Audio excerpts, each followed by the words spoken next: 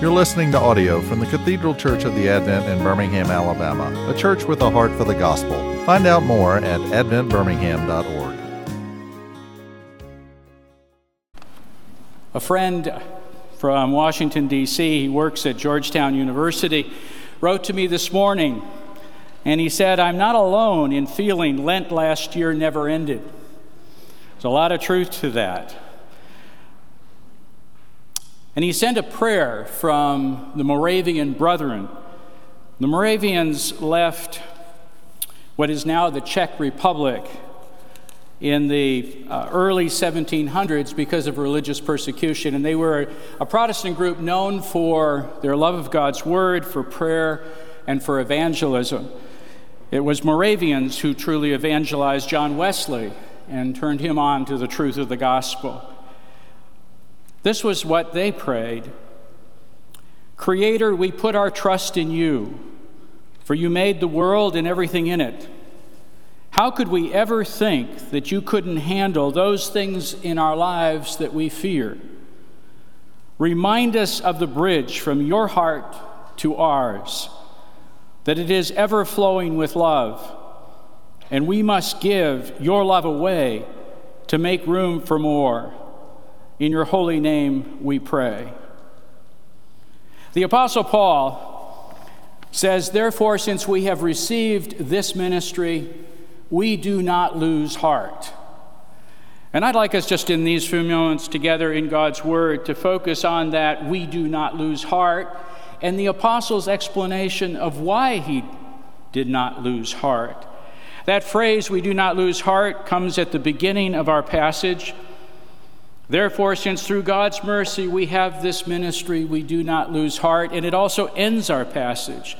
"Therefore, we do not lose heart, though outwardly we are wasting away." The heart has been a metaphor for devotion and for love, for our emotion and for our reasonable self, since we can remember.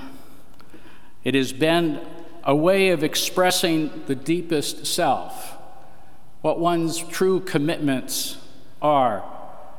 It's a metaphor for the emotional and the rational state, and it makes sense. Even before we knew that it was impulses from the brain that had a cardiac effect, that exercise and mental activity somehow was felt in the chest. When my wife taught second grade elementary school in California, she was giving out parts for a school play when a second grader sort of tugged at her and said quietly, "Excuse me, Mrs. Webster, but I don't do anything that makes my heart race faster." You know, it wasn't until the 13th century that we got this concept of the Valentine heart with the pointed end and the cleft top and the smooth sides. You know that doesn't look like the heart, right? The heart looks like a fist. It weighs less than a pound, and it pumps 100,000 times a day in your body, pumping 600 gallons of blood through your body. That's more gallons than you put in your car for a year. Bill Bryson, in his book, The Body, says that the heart is the most single-minded thing in you. And maybe that's part of the analogy for us. The heart does one thing, does it constantly and consistently, for as long as we live. It symbolizes something of the depth of our being. Years ago, a professor of insurance at Indiana University who had honed prose for insurance policies for years questioned me one day after a sermon. "I don't get this thing about the heart," he said. I don't have a sense that the sentiment behind the image of the heart has anything to do with my Christian conviction. But it's really not anyone but the Word of God that has invented this metaphor for us. So we do not lose heart because we have this ministry. The ministry of the gospel that the Apostle Paul is referring to is the difference between the ministry of grace and mercy and the ministry of law and condemnation. In the passage before this, he references the ministry of commandments versus the ministry of God's mercy and blessing. We have this ministry as opposed to that ministry.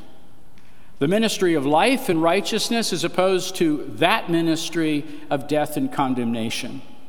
The ministry of the new covenant versus the old covenant. The ministry of grace over law. We have this ministry.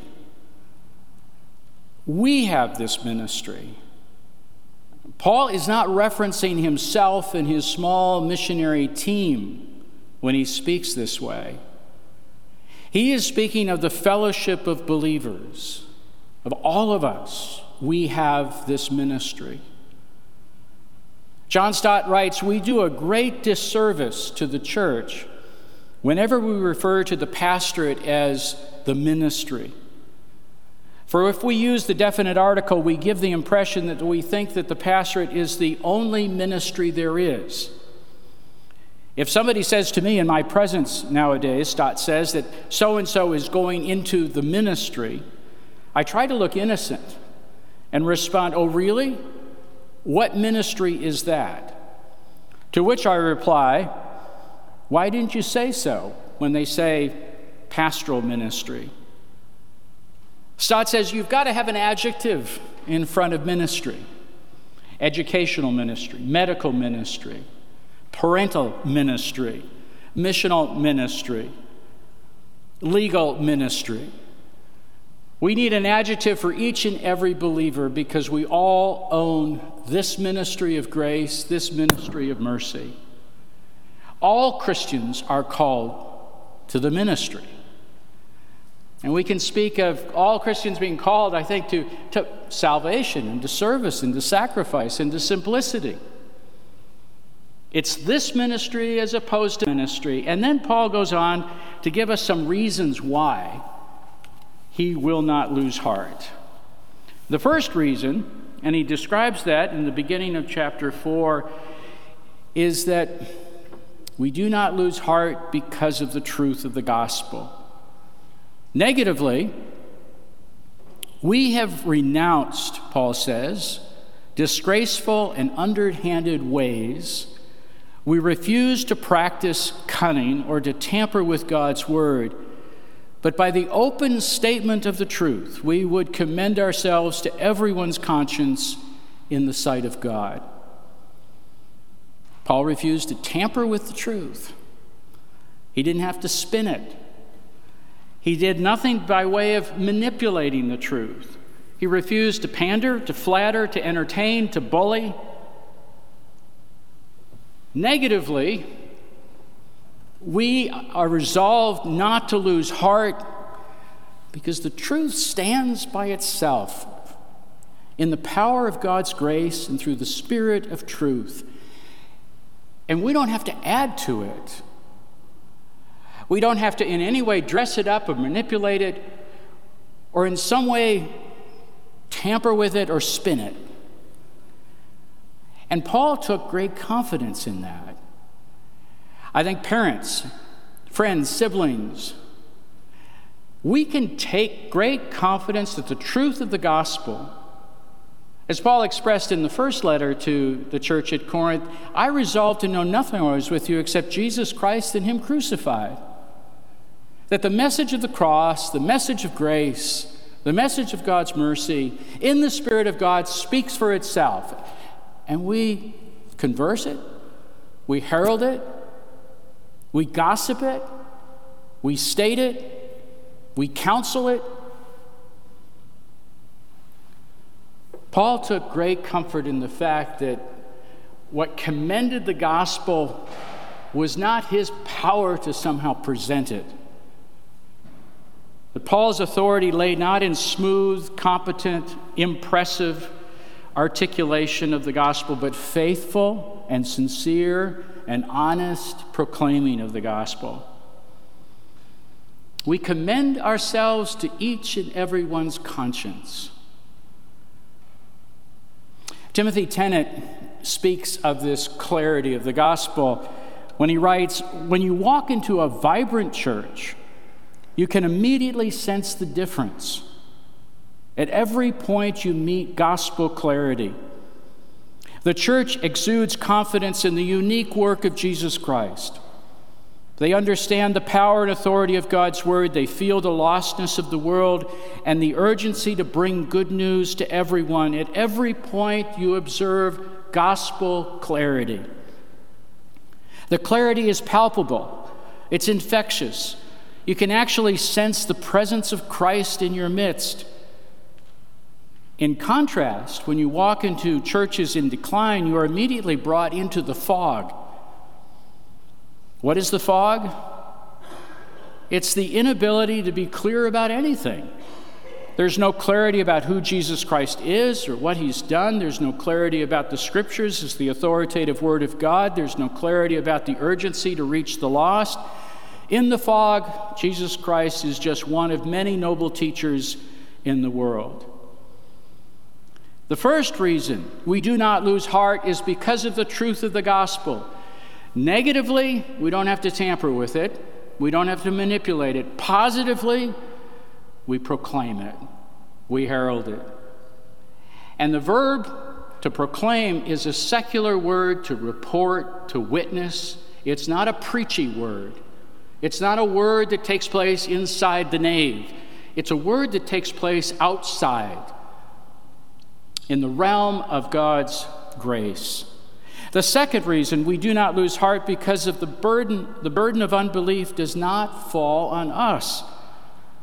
Paul says, even if our gospel is veiled, it is veiled only to those who are perishing. In their case, the God of this world has blinded the minds of unbelievers to keep them from seeing the light of the gospel, of the glory of Christ in the image of God. Now, we know that Paul was passionately concerned for those who were lost. And at one point even said, I wish that I were accursed so that my Jewish brethren would accept Christ. But the burden of convincing people of the gospel, or the burden of the unbelief and resistance to the gospel, Paul attributed to the God of this world, not to our inadequacy, not to our inability to articulate it and to sort of knock people's socks off with the gospel. That's great relief. And it's a great freedom then to be able to articulate and express the gospel, knowing that the power of the Spirit of God commends it. And certainly Paul understood on that Damascus road the glory of God in Christ shined on him, knocking him to the ground, literally blinding him, and he hears a voice from heaven, Saul, Saul, why are you persecuting me?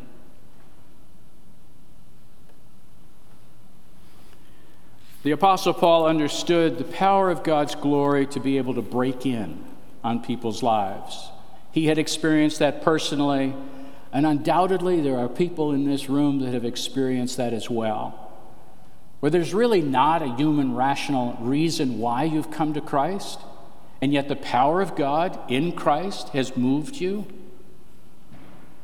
The third reason, our hearts are resolute because what we proclaim is not ourselves, but Jesus Christ as Lord. Again, I think we ought to take this we seriously. We have a shared responsibility. Jesus on the road to Emmaus was not in a sanctuary or a nave, and yet he proclaimed the scriptures to those two disciples, and their response was our hearts were burning within us as he opened the scriptures to us. For what we proclaim is not ourselves, We know in Corinth that making much of oneself was important for commending any sort of rhetorical message. And Paul is distancing himself from that kind of pressure. He is presenting the gospel, not himself, and he's not selling people on himself. Negatively, we preach not ourselves, but positively, we do preach who we are. I do think we need to play the gospel to its full extent. When you listen to Yo-Yo Ma, the celloist, you get the sense that he's not playing for an audience. He's playing the music.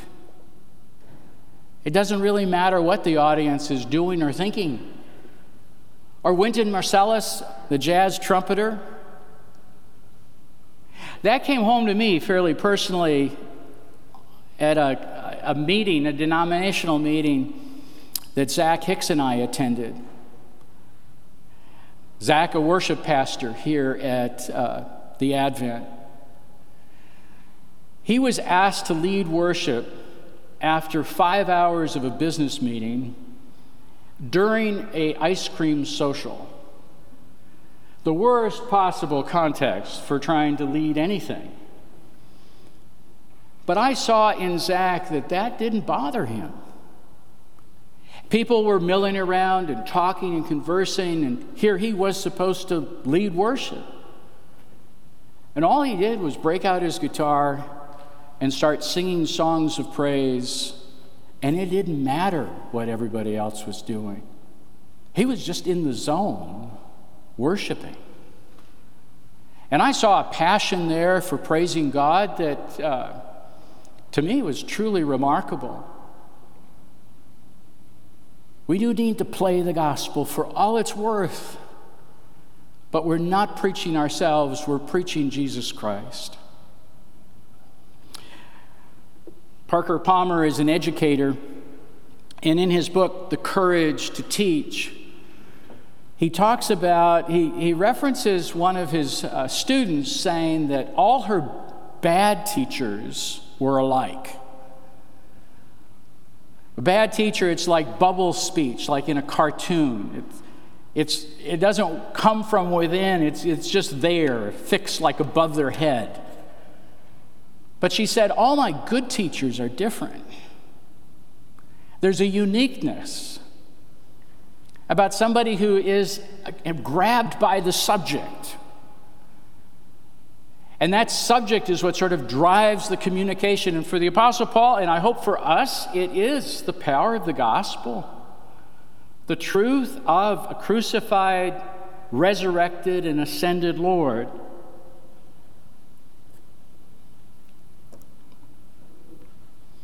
A fourth reason why we should not lose heart. We do not lose heart because we have this treasure in jars of clay to show that the all-surpassing power of God belongs to God and not to us. Ernie Minnemeyer was an elder in our church in San Diego. Long retired, an engineer in San Diego. Gracie and he gave indication of a beautiful and wonderful marriage. Gracie was infected with a bacterial infection on Tuesday, and she died on Thursday.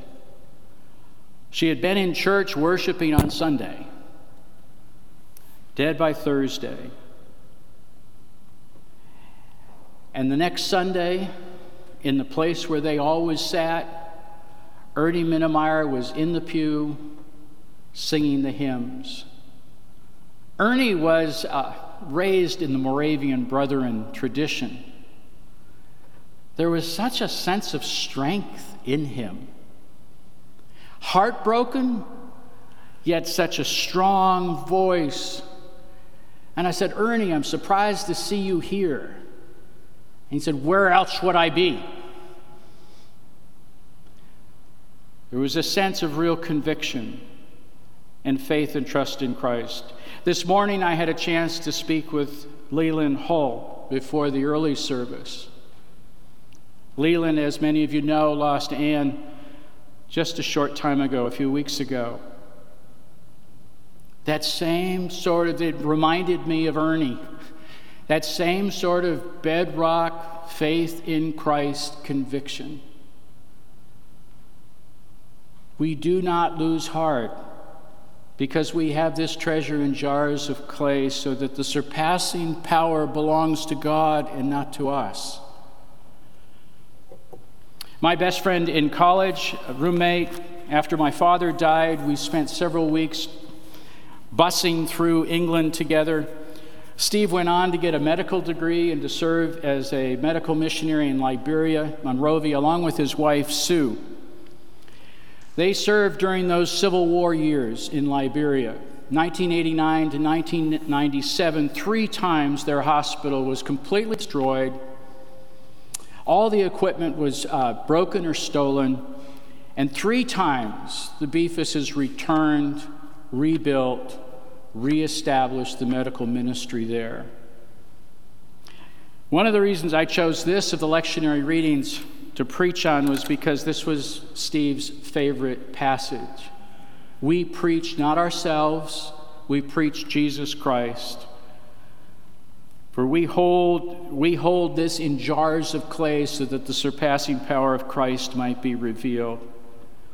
One of Steve's Steve was diagnosed with non-Hodgkin's lymphoma, stayed on because of the critical phase at which the hospital was in, even though he could feel the tumor in his abdomen. Got back home, had a stem cell replacement. Everything was done to preserve his physical health.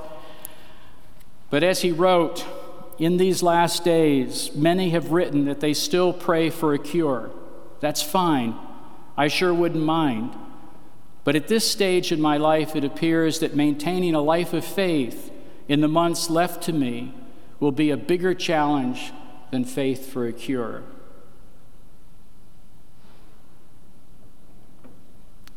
We do not lose heart. We do not lose heart because of the truth of the gospel.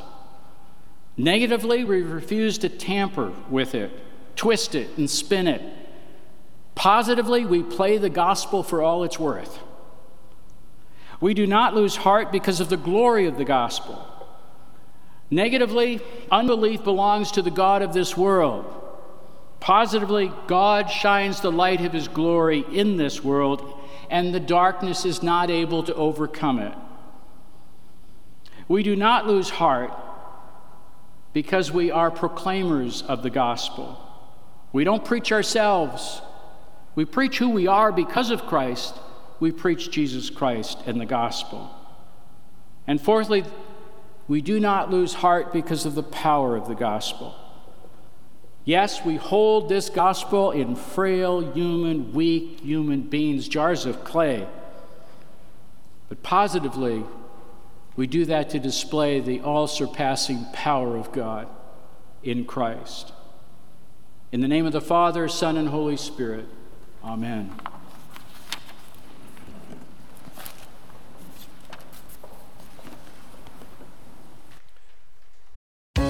You've been listening to audio from the Cathedral Church of the Advent. If you live in Birmingham or find yourself visiting, we hope you will join us at one of our Sunday services. Find out more at adventbirmingham.org.